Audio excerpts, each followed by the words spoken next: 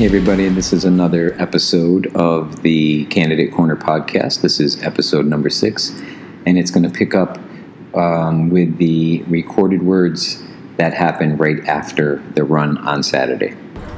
I thought that was a little longer, and my goal is to make the class very difficult, and sometimes it's hard to make the class difficult because there's a lot I need to say. A lot of details I need to talk about and slow things down and show you details. And so, hang on a second. And so, in order to make that happen, I have to add in those things like push-ups and to really push you guys. Now, when you think like push-ups shouldn't affect my run, that's my upper body. But overall, you're still draining your energy. You're draining your gas tank when you go through a hard class. But I think it's really helpful to go through a hard class and then go out and run. I can remember every single time I tested for black belt,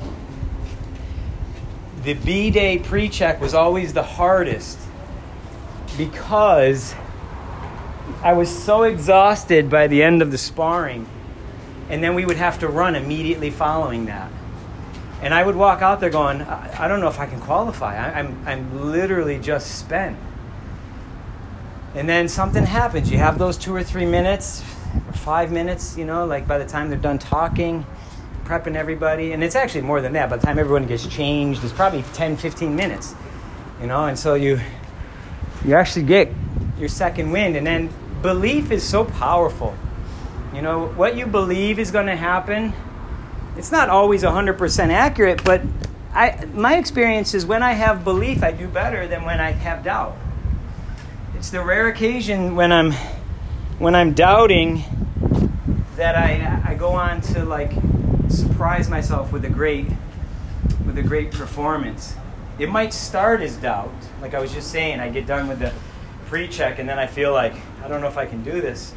So the doubt was there, but then I get through it. I break through that wall. I recover a little bit, and I'm like, no, I can do this. Sometimes the doubt is even when I first start running. I run, and my strategy is always to start slow. Today I actually started faster than normal.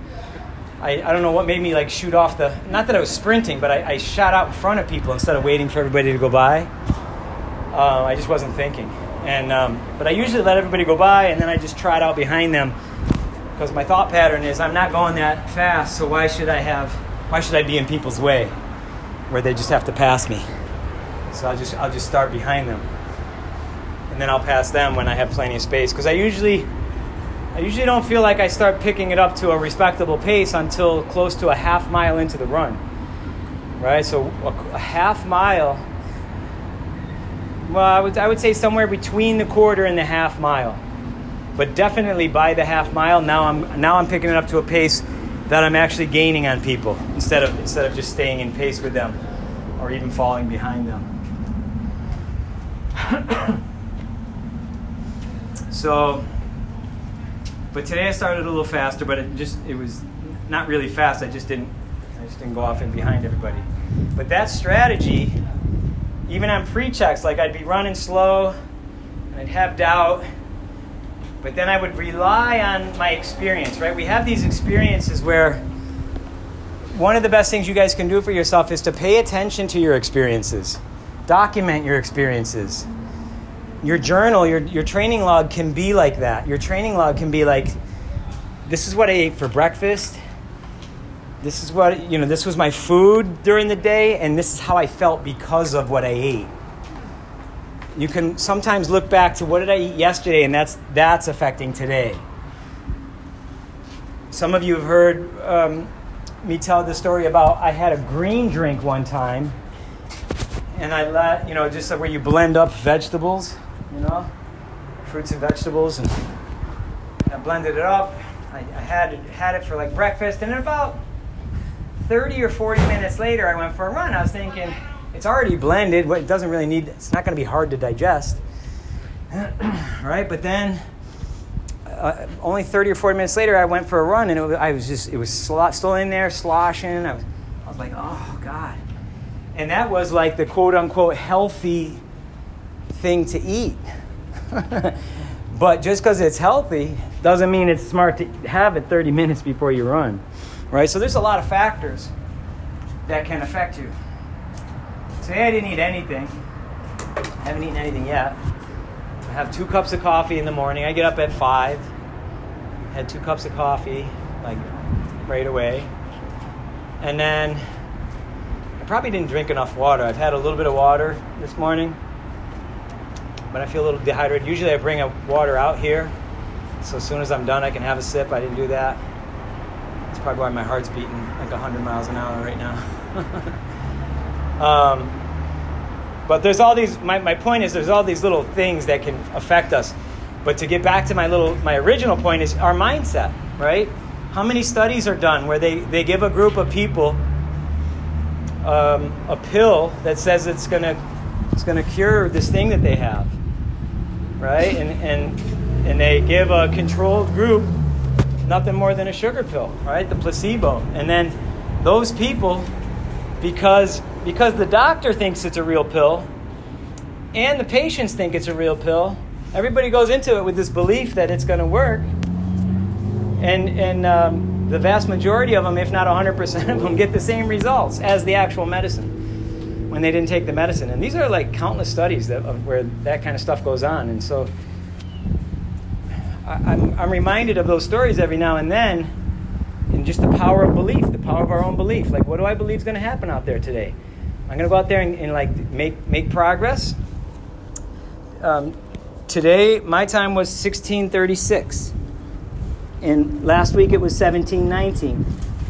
The week before that it was like 17:41. So each week I've been progressively bringing my time down in this mode of trying to model for you guys. I'm not trying to be perfect. I'm not trying to, on week 1, come out here and be under 16. I probably could have done it if I just willed myself to do under 16. But that goes against the whole premise of why we've changed what we've done, right? Like the whole idea is make progress each week. And but there's a dangerous slope, a slippery slope that sometimes we get caught up on, where our mind starts to like figure out the con. Like, how can I con this? How can I do just enough to show progress without really overdoing it? Because I don't want to have a great run today and then next week I won't be able to beat that, right? Like, how many people have ever had that thought? Be honest if you ever had that thought where you didn't want to do too good. You didn't want to do too good today. Because what about next week when I can't beat that? Right? Like, so that there is this con that goes on in our head where we're like, let me just make a little bit of progress, because that'll satisfy everybody. Right? And I get it. Like, I'm guilty of those thoughts too. So, but I want you to understand this, that let's say you have, like Joe had a not as good of a run this week as he did last week. And I'm sure on some level he's not happy about that. But that's not grounds for me cutting Joe from cycle. Now, if that were to continue to go on, now if next week he does that again, next week he's 1930, he went up again, now I got to say, hey, well, like, what's going on? You're going in the wrong direction. And I've seen people do that cycle after cycle, where people, you can just see that they're not taking it seriously enough. They say they want it, and they probably even believe that they want it, but what stops them from actually doing what it's going to take to be successful, right? And that's the whole thing behind, like, the psychology of success. What stops people?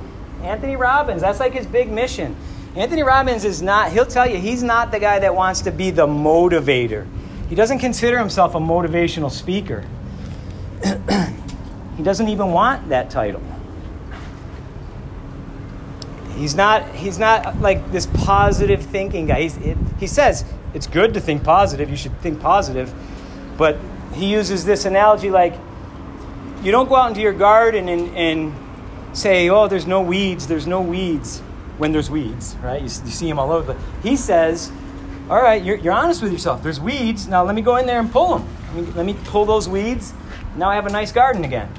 But if you're just like, oh, there's no weeds, there's no weeds, there's no weeds, right? Then nothing's going to happen. You won't pull the weeds that you don't think aren't there. So, like, where are your weeds? Are your weeds you're not running enough? Is that guilty, or you have something to say?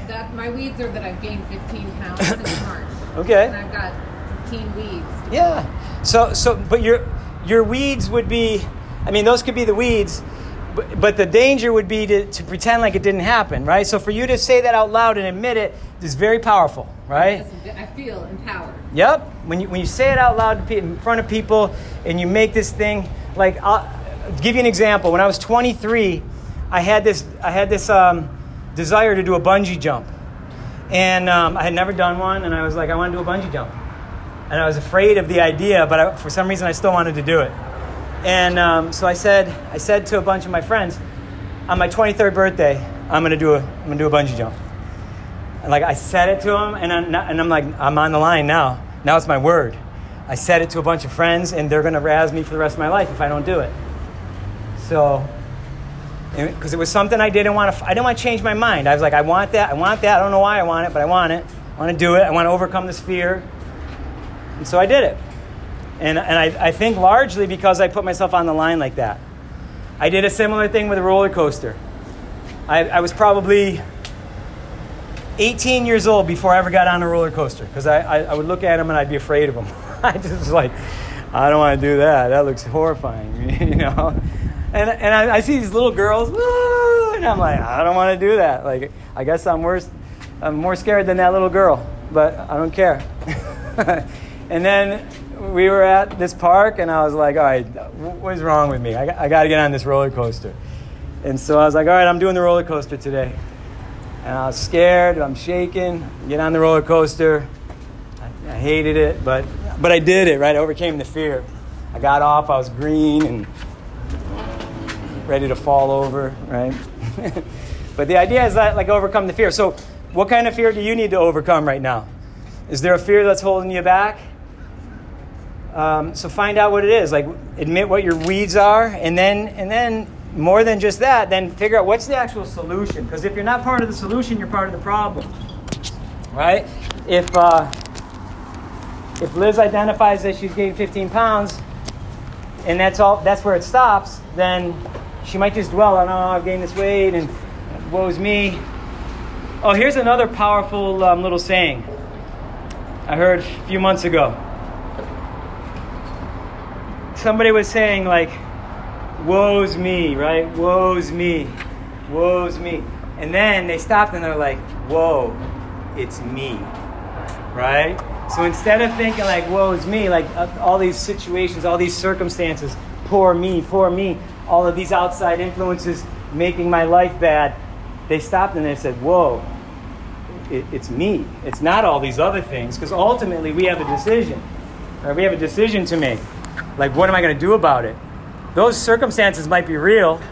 What we're dealing with right now is real. But what are we going to do about it? You guys have decided to show up and go running and do that, and so you're taking action. Other people, maybe they're not as comfortable to come in, but they showed up on Zoom. But I'm telling you, there are people that are in cycle that didn't do either one. They didn't show up on Zoom, and they're not here, right? So those people, in my opinion, are woe's me.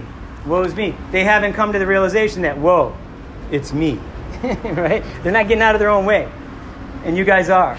And I think that's really, really great.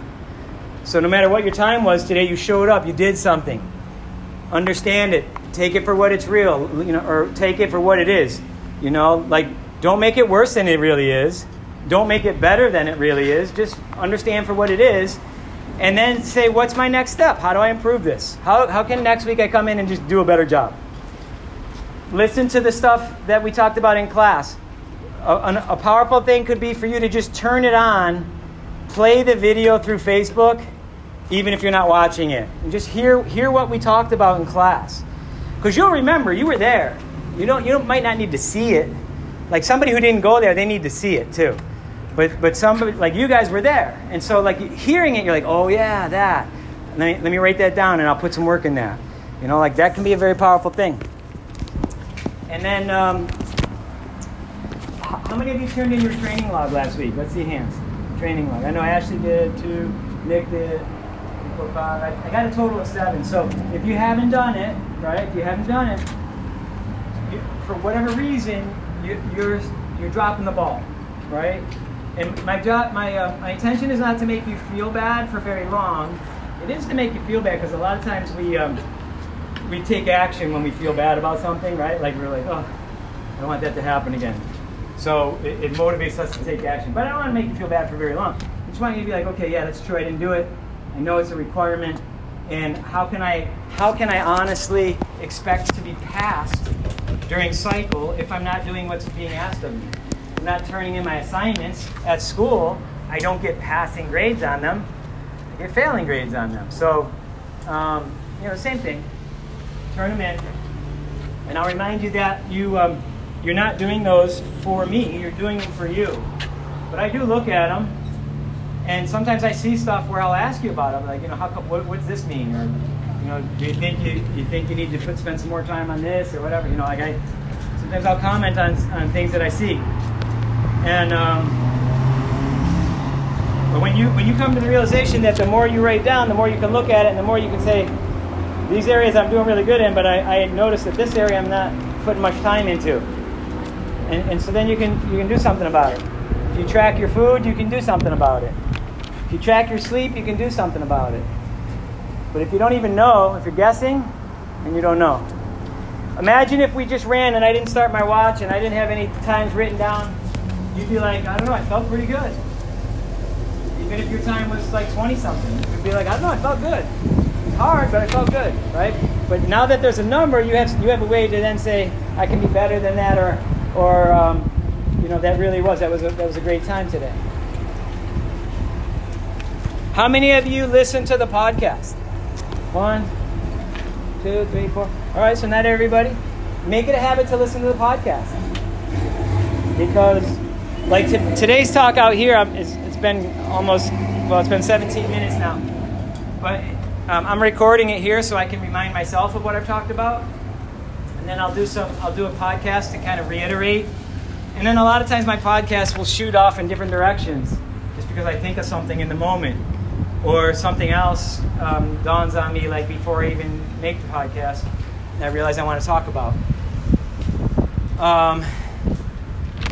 But again, like, you can do those things without having to find extra time for it. Like if you just say, all right, I'm about to get in the car and I'm about to drive 30 minutes somewhere, it's a great time to pop the podcast on. If you're going to go for a run, put it in your ear. Listen to the podcast while you're running. Anthony Robbins calls that net time. Net meaning no extra time. You don't have to find any extra time to do it because you're going to do this other thing anyway. You just merge them together. You might be like, yeah, but I like to listen to music when I run. I was like that too. And recently I started listening to podcasts, and I kind of like that better. Every now and then I probably will come to the point where, like, no, today I just want music. And that's fine. But make the most of your time. Try to find those net time moments that you can either, like I tell the kids in the those working with commas, like if you have a show that you watch, what about just sitting on the couch with a comma in your hand and practicing your wrist roll? You're watching your show, but you're practicing your wrist roll. Net time, right? You still get to watch your show, but you're working on your wrist roll. 2 hands. These are just things that you start to get creative with. How can I do more in the same amount of time? Because we all have the same 24 hours in a day. What's very different, though, is how we use those 24 hours. You look at some of the busiest people there are, right? Like people that are just in charge of lots of stuff. And they don't have any more time than we do. But somehow they manage to get lots done. Some of that they get done personally. Some of that they get done by delegating, right? But even personally, there's a saying, you want something done, give it to a busy person. You want to have something done, find somebody who's really busy. They'll get it done because they're busy. They're not the kind of person that just sits back and overanalyzes things. They just get to work. They just get going, right? Sometimes when you're in cycle, you have to ready, fire, aim. You just start doing it. And then you readjust when you realize you're going a little bit in the wrong direction. Ready, fire, aim might be you start running too fast off the line. Well, I'm running though. Now I'll adjust. I won't run so fast off the starting line. And I'll pick it up as I go, right? But at least I started. Some people are the kind of person that they're like, I got to learn how to be this great runner before I start running. I need to drop 20 pounds before I start running. Like, it doesn't make any sense. You're going to drop 20 pounds by running. You know, you're going to do that if you're consistent with your approach. So do yourself a favor and start taking on that ready, fire, aim. Just start doing, and then adjust as necessary. And the more you write stuff down, the more you can figure out what actually needs to be adjusted. And if you're ever like, I don't really know what I should be doing, then just talk to me. Shion, what do you think is my biggest thing that I need to work on? And if I only give you one thing, that's all right. Boom, you go. You start doing that. Okay. Any questions? Any answers? How many push-ups during the day? At least 3. At least 3, right? 1 in the morning, 1 in the afternoon, 1 at night. And you'll hate yourself if you only do 3. So we know you'll do more than 3. But I thought it was brilliant, man. I heard that and I was like, wow, that's brilliant. Because who's going to do 1? Nobody. All right, guys. I'm so thirsty. Have a great weekend.